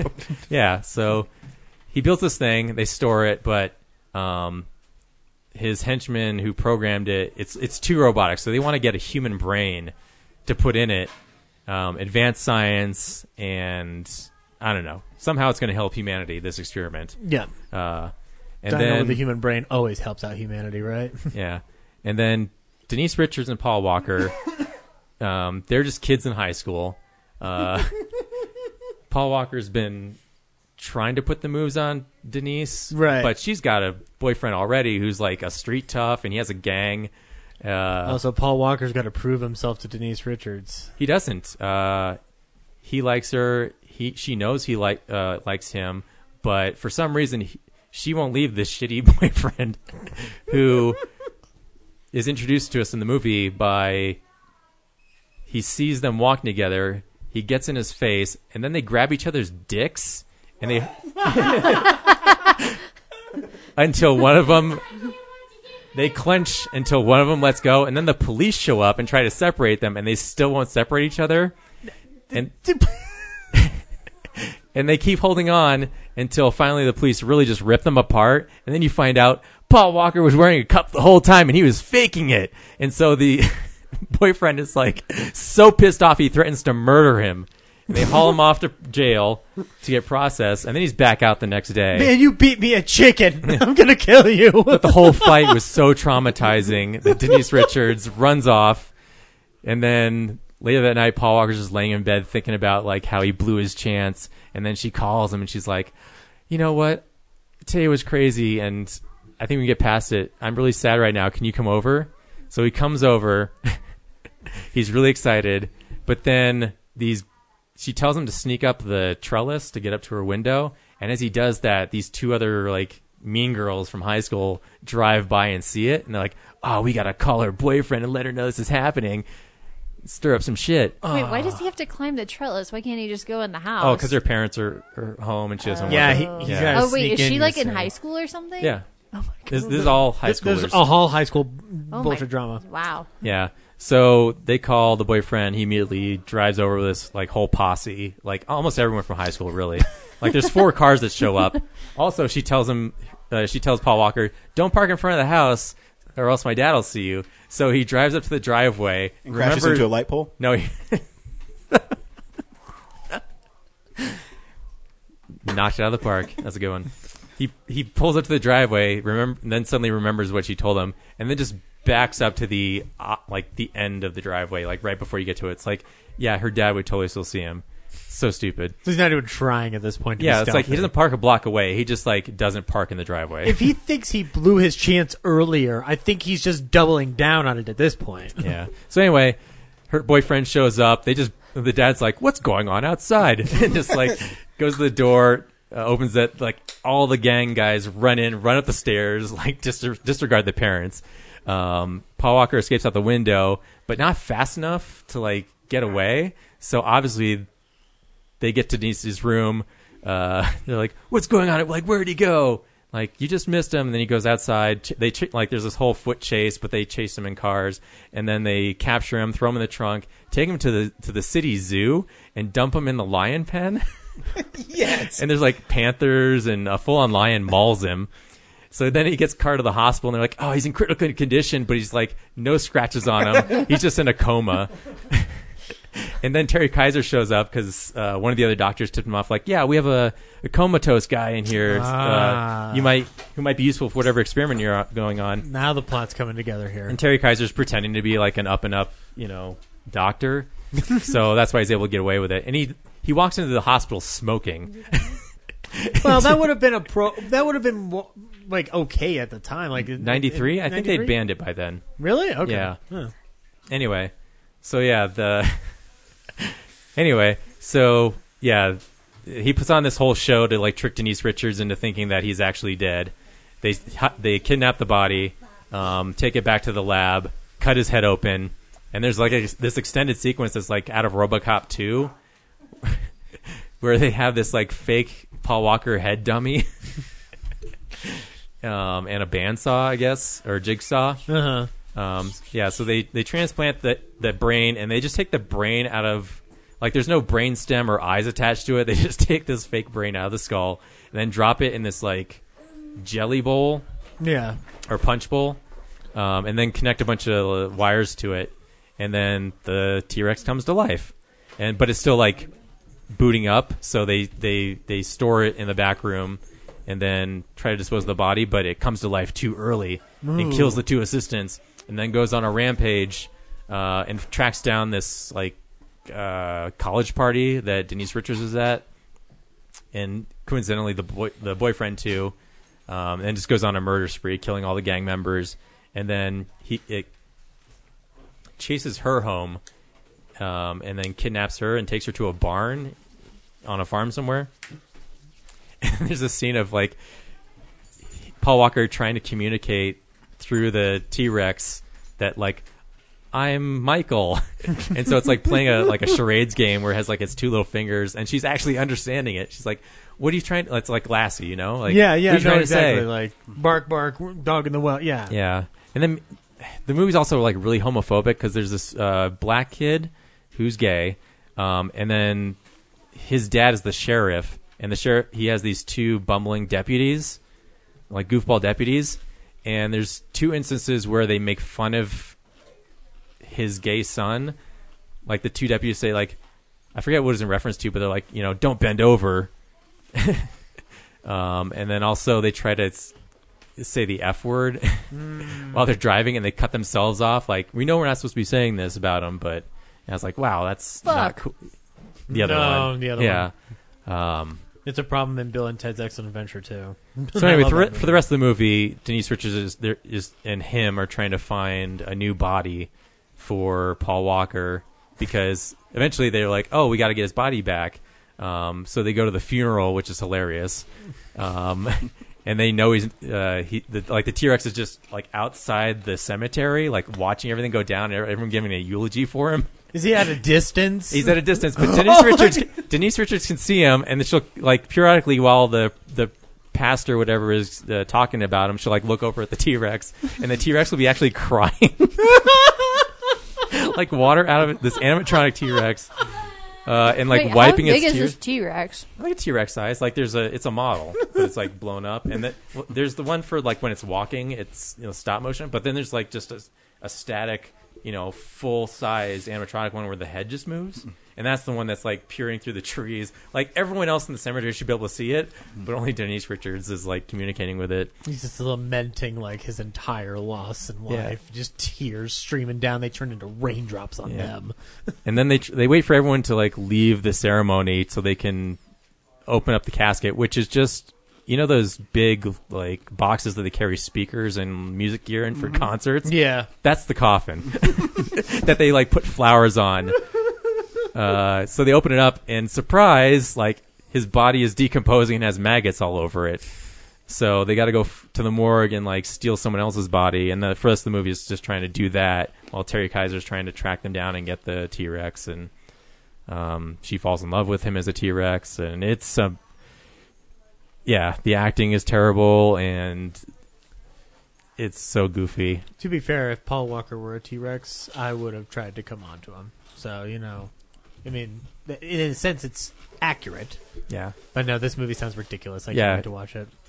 It's like the Room level bad, but so funny. Oh, good. Yeah. So I assume he gets a new body at the end. Nope. No? Okay. Ooh, cursed to be a T-Rex forever? Okay, well, Does he die? It's not a movie you need to like worry about spoil. So they kill the the police show up at the barn and just obliterate the T-Rex by shooting it a bunch of times. Because Terry Kaiser shows up to capture him, but then I don't know, he wasn't afraid of the T-Rex at all. So Paul Walker just slices his belly open and all of his guts fall out. And the level of gore in this is like they're just holding the guts, so they just cut to it and they just drop the guts, and then he falls over. There's parts where like the head will come down and like grab the scientist and like rip the head off. This is also like the gore cut, so I guess the theatrical version wasn't this violent. Yeah, because that's why they were doing this in the first place. There's one part where the street toughs hide under their car, and then the T-Rex just steps on the car and squishes them, and then the cops show up. They're like, "Oh man, that's so gross. Never seen anything this horrible." Yeah, it's so much fun. Like as soon as the website gets fixed, I'm gonna buy it. Nice. Well, it might be on Amazon too. So it's not. Oh, okay. Yeah. Yeah, you can only order it through their website. Yeah, it sucks. They had a Black Friday sale, and that's obviously over. But it would be nice to buy that while that was going on. Yeah. So. I was just wondering whether Paul Walker got an upgraded body. Oh, that's right. Yeah, no. So after the T-Rex is dead, they just cut away, and then the scene reemerges in Denise Richards' room, and there's she's talking to a video camera that's attached to his brain in the punch bowl again. And then, she's like, "So you ready for your big surprise, baby?" And then she does the finale of the movie is, I think, like a 1 to 2 minute scene of her stripping down to her underwear and just dancing for the camera. I'm like, this director's kind of a creep. Hot. It's like, we just added this scene because I wanted to see you in her underwear type of thing. He starts out looking like Paul Walker, gets transformed into a T-Rex, and then at the end, he looks like Colin Firth. "Oh, baby, you're teasing me. You got to find me a new body right away." And it just ends. I can't take it anymore. Yeah. That's all I watched. Right on. That was a really long one. Sorry. Corinne? Well, I don't feel like I need to see Tammy and the T-Rex now. Oh, you do. It's way funnier than I described. So I went and saw Frozen 2 again. I liked it better the second time around. I think now that I knew what the hell was going on the whole time, it just kind of sank in a little bit better rather than like the first time you watch it, you're trying to like figure out what the F is going on. But this time you're like, oh, okay, like I see kind of how that fits in and that's why that happened. And oh, I missed that detail the first time. So the second time you just let it go. Because there's no longer, you're not wondering what's into the unknown. So you're good to go. And the cold doesn't bother you anyway. Yeah. Into the unknown. That's a great song. It is a great song. Not as good as Kristoff's. I liked all the songs more this time around. Like, I liked Into the Unknown and the... whatever the one she sings at the glacier is. Which I couldn't remember what it was. I was calling it Utahagen earlier today, which is a Pocahontas 2 reference. Yeah, that's a shit movie. Anyway, so yeah, Frozen 2. It's a good movie. I'm still a little confused on some of the story elements. I still don't understand like her connection to the Valhalla or whatever the hell the glacier's name is. Like, crap, it's gonna bug me until I think of it. She'd become a war boy? Ice. It's like Sub-Zero. I don't remember. It's Tola. Northern Lights. I don't remember either. Jack Frost. So there's that. I also went and saw Last Christmas. Nice. Oh, finally. How sexy is Henry Golding in that? So sexy. Absolutely wonderful. He wears the same clothes throughout the whole movie, though. But there's a reason for that. Yeah. When I saw the trailer, I remember people on Twitter, I think, were like speculating about like, oh, like that, like he's gonna end up being like an angel or a ghost or, you know, something like that. And Kind of I was both. like, yep, yep. So I asked my sister to be direct with me, and she's just like, "This is what it is," and I'm like, "Oh, okay." I mean, I think it's a good movie. It's you have to know what it is going into it. You can't expect like the best Christmas movie ever. No, it's like one of those movies that's fun to It's- watch. I described it as the best and highest budgeted Hallmark movie there is.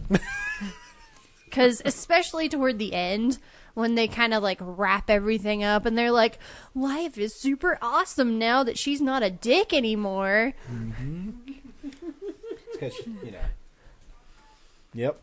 Yep. So it's it feels very Hallmarky by the end, but it's a good movie. It's well made, and I think it has some interesting like side plots and like little elements that kind of keep coming up about more topical issues and not just like Christmas and You know, stop being a dick to other people. It's Paul Feig, so I'm gonna check it out eventually. I just like it kind of came around, and I was like, "Oh, that's already out." Okay, and then just can't find time to go see it. But- I saw it at the very last showing at my local Regal. There was 3 other people in the theater with me, and that was it. so it's not grabbing a lot of numbers. No. Not anymore. I mean, it's been out for a month. It made so- more than the Playmobil movie. I don't think that was the hardest accomplishment in the world. Number 1 this week. I also, I forgot to for do whatever reason, watched Castlevania on Netflix. Seems an odd choice for you. I know. I was like, why am I watching this? But it was just like good enough that I kind of had to keep going. At least the first. So Castlevania is First it's season's animated. like 3 episodes. Yeah. So it's based on the video game Castlevania. It's a Netflix TV series, animated. It's almost kind of like in the anime style, but I'm not entirely sure if it is anime or what, or if they just got like a Korean animation studio to draw it for I think them. it's Madhouse, actually. Work. We are slaves. But yeah, so there's 2 seasons. They're getting a third. The first season's 4 episodes long, and the second season's 8 episodes long, and each episode's about 22 to 24 minutes. So, I mean, it moves pretty fast. I binge watched the entire season or the entire series in a day. But yeah, it's the first season. I didn't really like it as much, just because it felt very much like a animated version of a video game. But the second season, it feels like a TV show. And you actually get to like spend more time with the characters, and I think they recognize like the plot lines that are more interesting because they focus on them more, and the more kind of basic and like this is just a thing that has to happen, but we don't need to focus on it a ton. Like they understand that, so it comes up occasionally, but they know where the drama is. So, but I'll watch season 3 probably whenever it comes out. Richard Armitage is in it, so that was one of the reasons I was like, I should probably keep going because Richard Armitage is awesome. He does a great job. Oh yeah, He should probably do more voice work. I think he's cut out for it. I agree. I don't know if he's done a lot of it before. I don't remember him in anything like. I mean, but keep in mind, like I didn't even know there was a Castlevania TV show until just now. So Check it out. It's on Netflix. this is And then finally, I also watched the latest episode of The Mandalorian. cool. I was kind of disappointed with it. I don't want to say too much because I don't want to spoil it for anybody like Brad who hasn't watched the show yet, but it leans really heavily on elements that I wish they wouldn't. Like I wish they would go like kind of in this direction, which the previous episodes have done a pretty good job of doing, and they kind of went in that direction, and I was like, oh, really? You're gonna have to do this to me? I need to just get Disney Plus now. I really want to watch this show. Ryan, are you watching it? Because I you am. have Disney Plus. Man, I watched Have you it seen last this night. episode? You know what I'm talking Yeah, about. no, I liked it. I mean, the world is well enough established in it. I mean, I you can definitely see how it's going to be. Well, people keep bitching about, it's going to be self-contained episodes every time. I'm like, I don't have a problem with that. I actually don't mind that they're doing it. It's just, when you have episodes like that, there either needs to be a plot element going on or a character element going Sure. on. And this last episode, you didn't really have Is it either. 8 episodes this season? I don't know. I don't 8 know or how many 10. episodes. So we're on 5. Yeah. Yeah. Seems like they're setting up more stuff. Oh, this show's gonna get like 800 billion seasons. Yeah. And I be will awesome. watch all of them. It's gonna be great. Guys, we won't be around for the season finale if it gets that many. So. Oh, we'll be there. You got the life elixir. But on Just that transfer note, your brain into a Tyrannosaurus Rex and you'll live Yes. forever. Yeah. That's how we are able to go on and keep watching movies. We just put our brains in T-Rexes. and Why then didn't I they'll think just about like digitally insert a T-Rex in the background of The Force Awakens. Like, oh look, there he is. There's You know, Mandalorian. that? I do like Star Wars, but it could use more T-Rexes. Everything mean- can use more T-Rex. You know, I like The The- Godfather, but it think could use a about it, T-Rex. like this new, the new one, The Rise of Skywalker. It has like furry horses. Why couldn't they have like something that looks like T-Rexes but isn't? Space dinos, as long Space as they're dinosaurs, not, yeah. As long as it doesn't go into dumb world like the Transformers dinos do, or whatever the heck it is. Like I don't know. So I weird saw people the are- fourth movie. It's so weird that people are hung up on the like furry horses thing because there's like tiny bears already in the universe, I'm and not there's hung like up on it. I'm there's just like ram pointing llamas. it out. I'm just saying in general. Like Yeah. I've heard that criticism so much. Like space horses. Like J. James has ruined the series even further. But like who's bitching about space horses? It is a thing. people who reacted to the trailer. Yeah. There's little teddy bears that saved the world in the sixth one. What the I know. fuck? There were space horses in the last movie. There's And a they just frog look outside different. Jabba's palace. Like There's a thanks to the There's special lizards. edition. there's a Yeti. There are lizards in the desert on Tatooine. I'm sorry. Thanks to the special edition, there's a little furball that runs around Jabba's palace singing. Like, there's yeah. this world has always been crazy. Like, Yep. nobody This is remembers why that. You watch the VHS version of that. You don't watch the. Excuse me, the Max Rebo band from the original one is way better. My mom still has those on VHS, does my dad. and she still has a VHS player, so we might as well watch those when I go home. I'd not do it. I have the I found it at work, the limited edition DVDs that they put out where the Laserdisc print is on a bonus disc. I put it in on my computer and it cropped it down. So I was like, okay, well maybe if I put it on the TV it won't do that. Nope, it's cropped down. So it's literally like a 720 by 480. yeah, and so it doesn't match the frame. So it was like looking at a middle finger in motion in front of your screen, and it's pretty wonderful. Like I like getting flipped off that way. But hey, it's in a little tin. The tin's really cool. So, and the tin was intact. On that note, you should all go read my post on the Real Nerds website about whether you should watch The Mandalorian. Oh, Because Do you have to convince people to do that? well, I clearly have to convince you to do it because you haven't watched it yet. You have to convince me to spend money, and that's something I'm trying not to do. Okay. I want to watch it. Yep. I just Disney is going to charge me for it, and I want to move out of my parents' house. Maybe Ryan could put you on his account. You can log into mine if they let you. I do log in, like a blip goes off at Disney headquarters, like what? it. Fuck this guy. Call Netflix. We Check them got out how one. They're policing their usernames. We need that technology. Somebody with Mickey ears pulls out a gun. And I'm just like sitting there spinning my steering wheel. Trying to steal our shit. This week on Real Nerds Podcast, we saw Ford v Ferrari. Zach, should people see Christian Bale actually have a English accent for a whole movie? Yeah, sure. Go watch Dad the Motion Picture. That sounds like a lot of fun. I liked it. I wasn't supremely enamored with it, but there's a lot to love about it. I think Bale and Damon are really good in the movie. The story's interesting enough. I had problems with it, but like nothing enough to deter me from watching it again. So yeah, I wish I had watched it in RPX because it sounded like it would have been a lot of fun. But yeah, it's totally fine. It's totally a fine time at the movies if that's what you'd like to go see. Brad? I paid $4 billion for Star Wars. Don't steal my shit, you son of a bitch. I think I made of money. Yeah, I think I glowed over this movie a couple weeks ago. I don't really care about auto stuff and racing, but this movie made me care about it, so that's pretty impressive. And the characters, I think, are really interesting to follow, and that whole process of trying to be Americans, trying to win this French race, and all the pitfalls that go with that, and fighting corporate greed, I guess, or corporate, well, not greed, but like arrogance, I guess. Yeah. It's great. I wish I saw it in 4DX. Corinne? Sure.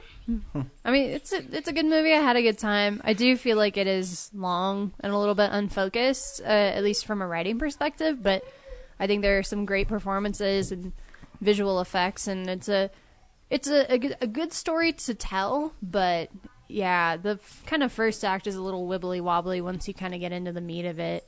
The third act is great, though. It's one of those movies that I will rewatch again when it's on physical media and I can fast forward through parts I don't care about. That movie's pretty awesome. I mean, I really liked it. What was cool is I thought some of the shots they did for the racing, where it was really low and on the side, was really impressive. It's more impressive when you know that they actually didn't do CGI for that. They actually raced the cars. And I saw it at the Alamo, but it was cranked up, and you could feel it shake whenever the cars were zooming past. And it was. I mean, the movie I thought was really good. It's like a smart Days of Thunder, where I love Days of Thunder. Where I like Days of Thunder because it's like super cheesy. Is it about a rivalry? I was going to tell you that's what we should name this episode. It's a rivalry. It's about a rivalry. It's not a... it is. It is. It's a rivalry. It's literally called Ford v Ferrari. Yeah, it's just... You go like the way the marketing was, like you go into it thinking it's gonna be a rivalry between Matt Damon and Christian Bale, but it's not. It's a little bit, but they've got tension, but it's not a really. rivalry. It's not a rivalry. Yeah, they're not really all. pitted against each other. Like Matt Damon's most of the time trying to support Christian Bale because Ford won't support him. But it's really it's a rivalry against Ferrari, but you don't see them a lot in the movie. Mm-hmm. So here's a trailer. Look out there. Out there is the perfect lap. You see it? I think so. Most people can't. Carroll Shelby. Maybe. Lee Iacocca, Ford Motor. Suppose Henry Ford II wanted to build the greatest race car the world's ever seen to win the 24 Hours of Le Mans. What's it take? Well, it takes something money can't buy. Money can buy speed. What isn't about speed? You need a pure racer behind the wheel of your car. That's Ken Miles. I don't trust him an inch. We heard he's difficult. No, Ken's a puppy dog.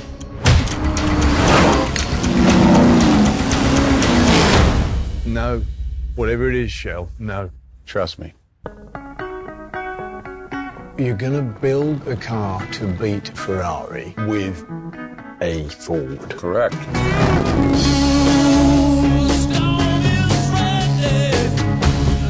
And how long did you tell them that you needed? 200-300 years?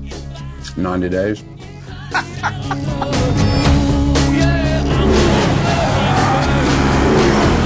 This isn't the first time Ford Motors has gone to war. We know how to do more than push paper. Go ahead, Carol. Go to war. Thank you, sir.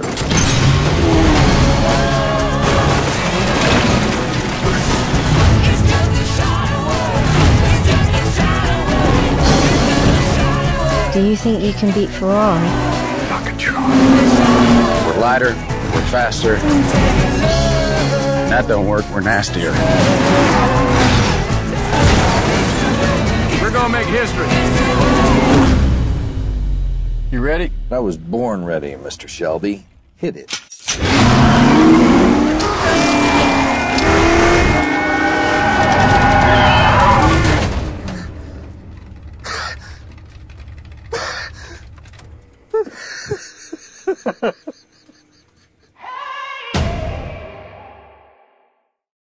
Yeah, like the.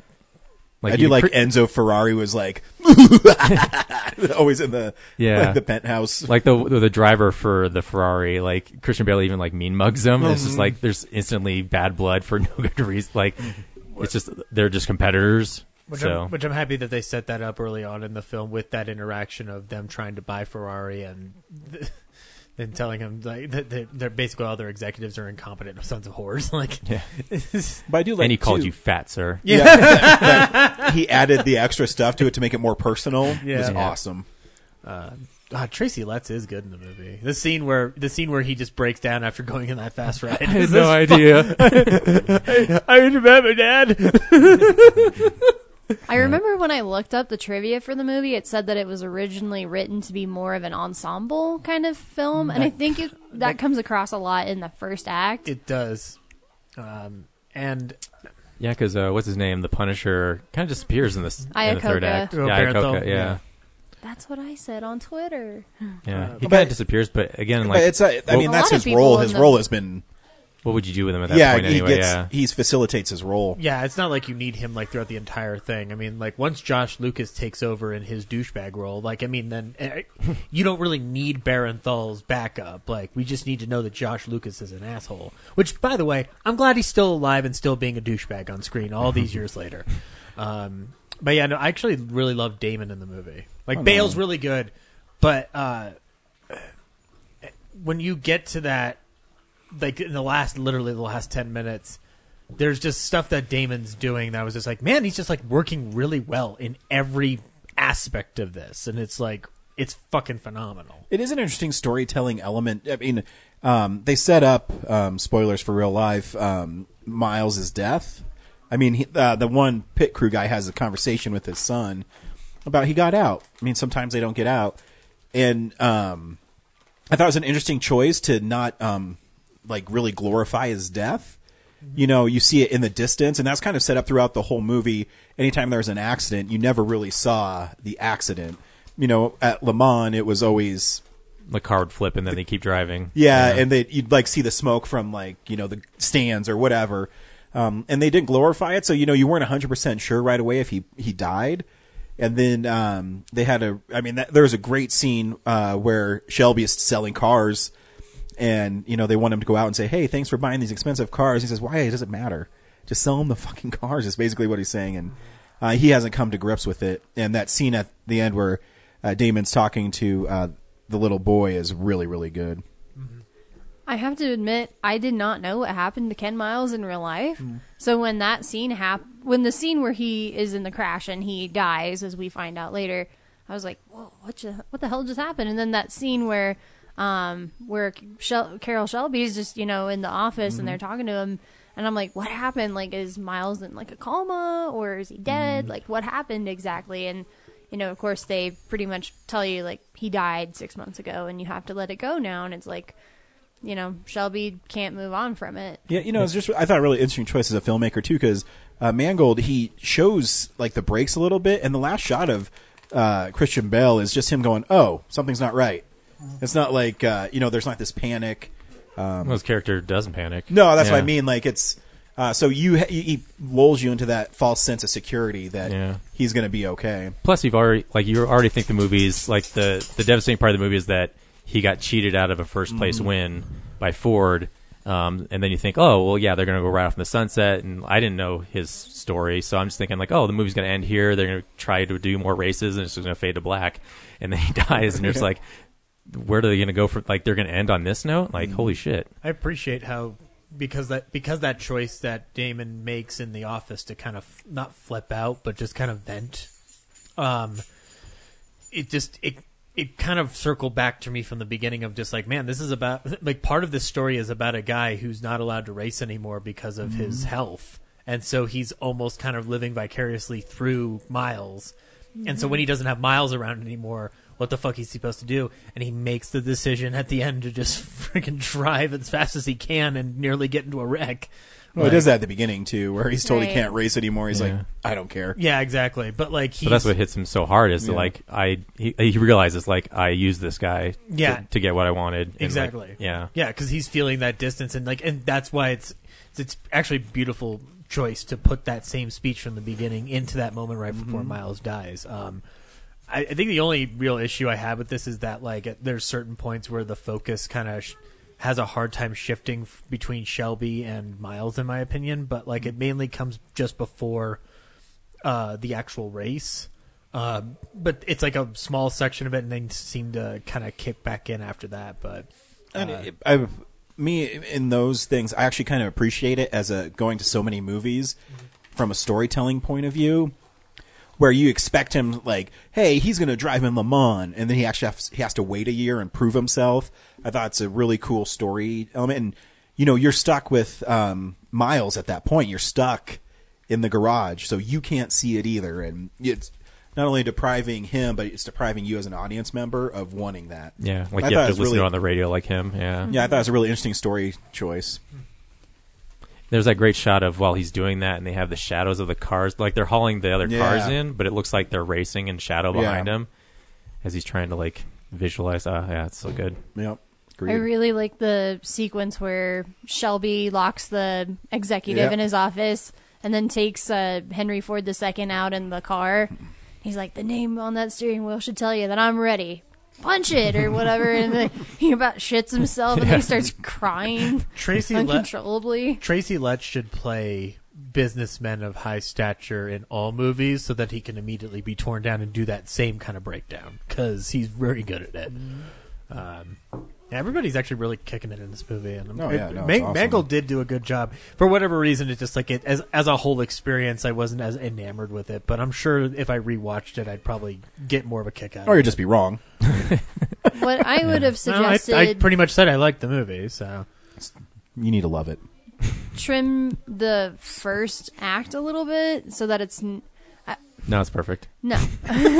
Okay, so like internationally, the film is called Le Mans 66, and I think that's a better title for this movie. So 66, what? Le Mans 66. Okay. That's the international title. You can't sell movies in America that way. Know, they get angry. They start screaming and kicking. It's a more appropriate film. I agree. It. Oh yeah. I don't think you need the whole name brands in the title. The fact that Bale and Damon are in this movie together is enough to sell it. Well, it's America, and America loves Ford, so they're trying to get all the gearheads into the theater.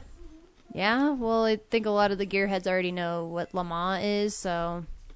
Well, the real ones, but there's like the casual ones who are just like America first, cars, yeah. Like Le Mans 66 probably isn't on their radar. Yeah, I would have trimmed down the first act. Maybe you kind of set up like the whole Ford is struggling financially, wants to buy Ferrari, and then... I don't need the rivalry set up. I wanted this to be more of a character movie, and that's what I got in the latter half with Shelby and Miles, because this movie gives Miles a lot of time, and I appreciated that. But it also gives me a lot of time with this whole bickering thing with the Ford executives and Shelby, and you can maybe cut a little bit of that back. Focus more on Shelby and Miles, their friendship, and their car that they built together.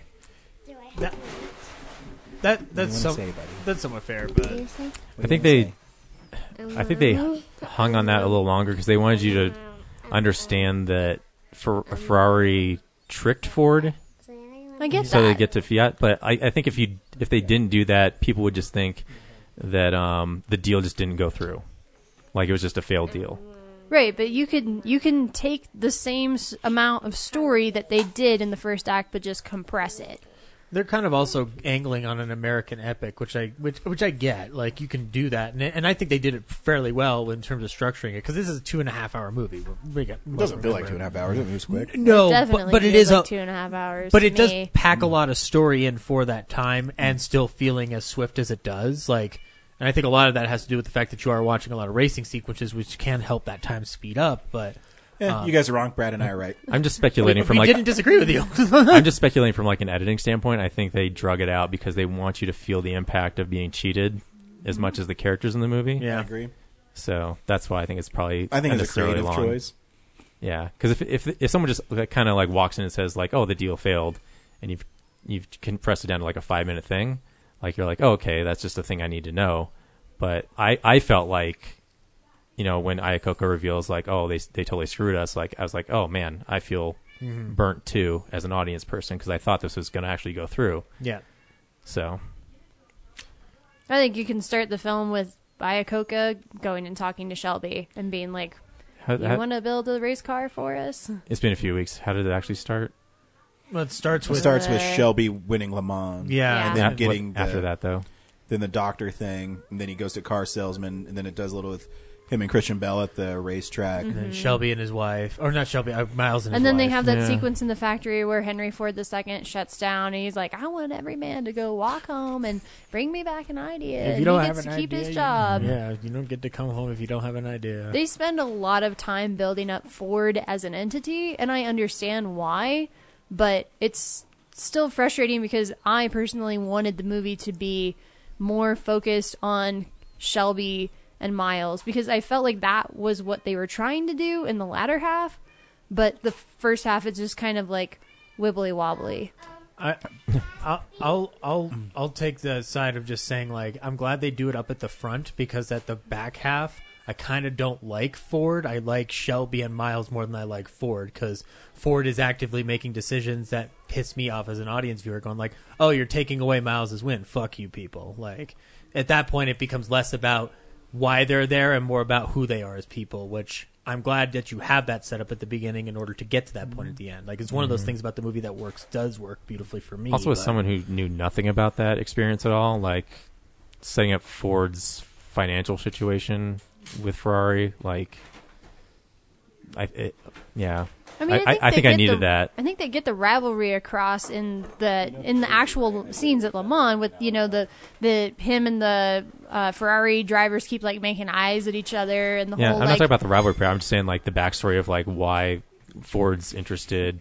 I think it's needed because it and yeah, you could do it. It adds layers to it at the end where you're like, oh, these guys are just total rich jerks. Yeah, and you need to create a sense of stakes, even though those stakes quickly disappear and become almost non-existent, because like it's not important if all three finish at the same time, but there's a good moment where Miles thinks it might be important in order to kind of learn a lesson, and then you realize that the lesson was he got fucked over by not following his instincts. And just keeping on going. I like that he got that arc to go on. I do too. That he decided to be a team player. Right, but you have to set up at the beginning that Ford is desperate for all those things to occur in order for that moment to coalesce the way it does, so that when it does happen, yeah, Ford wins, but they're a greedy company, whereas Miles gets fucked over, but he learns a lesson. I don't necessarily agree, because I think you're invested enough in Miles' story that when he gets fucked over, that's why you care. Is because he's the one who should have won, but he, you know, because he decided to make the choice to be a better teammate, that's when the company fucks him over. And I think that if you kept the subplot, I don't know if you'd technically consider it a subplot, with Shelby and the executive going back and forth at Le Mans, I mean, I think you get the point across that Ford is trying to tell Shelby how to run his own racing company. How to race his own car. Well, I'm just saying that's the early stuff is just historical context of like fill me in on like what the setting is. It's not the rivalry. It's just like I just need to know the backstory of Ford. And yeah, it could be condensed into like a 5-minute scene of just like someone doing exposition, but like that's lazy filmmaking. So I think like yeah, it's theatrical of him like stopping the line and like having this meeting with the other guys, but. You're allowed to not like it. I'm just saying, like, I'm trying to defend, like, as a filmmaker, like, that's probably what they were trying to do. And it bored you, which is fine. It didn't bore me. It just, once I got to the end of the movie, I was like, this was the part I was more invested in. Why did I have to trudge through all that stuff at the beginning? Because, like I said, it feels very much like the ensemble movie that they initially wrote. Whereas the end feels more of a character piece for Miles particularly, but also for Shelby. So, I don't know. Like I said, I felt like it was unfocused, but it's still worth seeing, especially in the theater, because, you know, all the big, you know, bombastic sounds. I'll always be bummed chills that and I thrills and didn't think to go see it in 4DX. Yeah. I mean, at the end of the day, F Italian guys. You know, and excuse me. The sound design in that movie is it's amazing. Oh God, I got anxiety. That one scene where he's driving in the rain, he's going like hundreds of miles an hour, and he's got those shitty wipers, and it's dark, and I'm like, or the part where his door doesn't shut, so he has to hold it while he's driving. Door won't close. That's what I'm saying. That third act where they're at Le Mans is so good that it was like, why didn't we spend more time with this? And that is a good scene of tension with that. Oh god, I do love that door scene because like it's just because you are following him for like it's just like a 2-minute sequence, but like I'm wondering like get that door closed, and then man. it You gotta brings keep going. back the character moment all the way at the beginning where he Yeah. had to hammer the trunk. Oh yeah. Oh yeah. See, necessary. What is I cannot remember it word for word, but you know the line where he goes to him. He goes like, "When you were a kid, did you imagine that you would grow up to be the Yeah. guy who would read the rule book to me?" Like, Yeah. But that was a good character building scene. And then remember they play that again in Le Mans where the French guy is like, no, you cannot do that. You guys need some stopwatches. Also, the part where he's like explaining the course of Le Mans to his son, and at the end of it, it's like, and that's just the first 3 minutes. Yep. You realize how long he has to do that. It's crazy. I do like that scene outside, like on the airstrip when he's with his son and they're just kind of chatting about the importance of it. And then, you know, sure enough, it takes a good director to have a scene that emotional and then end it on a fart joke and have it not lose momentum. And I really appreciated that. Yep. See, it's a good character movie. Yeah. And a great racing movie. Yeah. Next week, there is 5 new wide releases. They decided to go ahead and make Uncut Gems a wide release next week. Good they got some Bombshell, Black Christmas, Richard Jewell, and Jumanji. So, Jesus. I don't know what the rest of the nerds want to see. Grab bag, I guess. I don't know. I mean, actually, I want to see Bombshell, Uncut Gems, and Black Friday. So Of the 5, I will Black probably Christmas. see Bombshell. Black Christmas. There you go. I'm down to see, well, one of them I should watch in order to finish an article series that's ongoing because Yep. someone won't die. But Oh no, I started reading reviews of it. I go, oh man, where he makes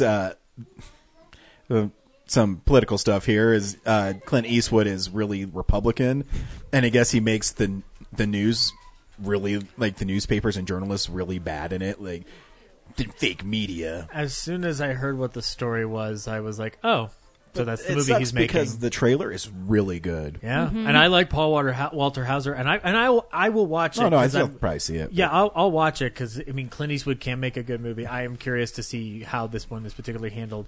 The buzz out of AFI was that it was like surprisingly very well done. So, and it's only because the last couple of films he's made. Surprisingly. Well, no, the last couple of films he's made have not been well received Right. and have been kind of getting driven down into the ground. I mean, rightfully so. At least with 15, 17 Paris, whatever. I've You talked do realize his work keeps him alive, Zach. So if you keep giving him money, he'll be able to keep making movies. Oh, then I won't go. I love doing that article series, though, and I do like watching his films. So, Yeah. you know. What do you but think, Brad? I don't know. Like I'm not against seeing any of them, but I'm also not excited about any of them. So You let's could leave it up always to you. do like a smorgasbord style and everybody see a different one. No one can really That's bounce kinda off of weird. each other. It's just Uncut Gems sounds like an a lot of extended fun. what we've been watching. Okay. I'm actually Voted Uncut Gems. Yeah, If it's playing in Denver. I will say though, I am curious about Black Christmas only because of just one, it's now a PG-13 release, but two, how they're going to angle in that cult angle from that's not in the original film. So Also, if we only pick one of them, that'll leave extras for January that we can roll over. So yeah, that's true. because the Star Wars is it. Yeah. If we hold out long enough, we can do Playmobil. Or the end of movie. December. Because although like- unless you want to go we're see gonna do the Spies in apartment at Disguise. Sloan's Lake. Oh, can we please? Wait, Or we the can- apartment, the one with Jack Lemmon. Or we could do Kiss Kiss Bang Bang. We could. They had a trailer for it before Ford v Ferrari. I go, oh man, I love this movie so much. You know what's weird is Terry Kaiser and Tammy in the T-Rex kind of looks like Robert Downey Jr. Does he? Yeah, you should look at it. Yeah, we could do Kiss Bang Bang. Yeah, we'll Or figure it Uncut out. Gems. Or Uncut Gems.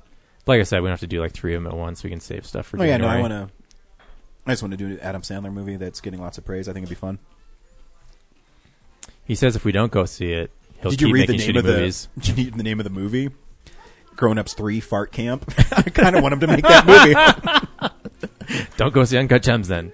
Well, just don't give him an Oscar. Because Yeah. I think is that what the thing was? Is that Yeah, if he it's the doesn't get Oscar thing. nominated? You Okay. didn't come to Uncut Gems. Whoopity-doo. I love Adam Sandler. I don't care. Like, Cool. I laugh at Don't Mess with the Zohan. I like that one. Jack and Jill. Yeah, it had its moment. Yeah. What's my name, Brian? Dunkachino. All right. Thanks for listening. Bye. Bye. Bye.